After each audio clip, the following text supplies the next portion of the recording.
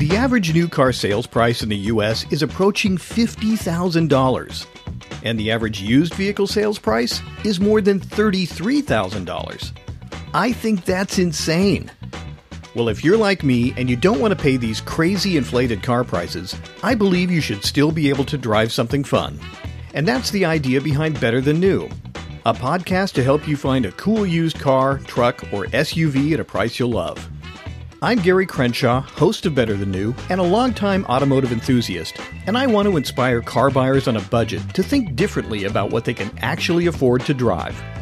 My goal is to introduce listeners to the broad array of cool, fun, and reliable used cars, trucks, and SUVs available at prices just about anyone can afford. Vehicles from the 80s, 90s, 2000s, and beyond that offer buyers a wide range of interesting choices. Each week, we'll explore a specific vehicle or vehicle category, tell you what to look for and what to avoid, and give you practical tips to help you find your next cool used car, truck, or SUV and keep it on the road for years to come. With a little work, the joy of owning a cool used car at a price you'll love is within reach, and this podcast is here to help you find it.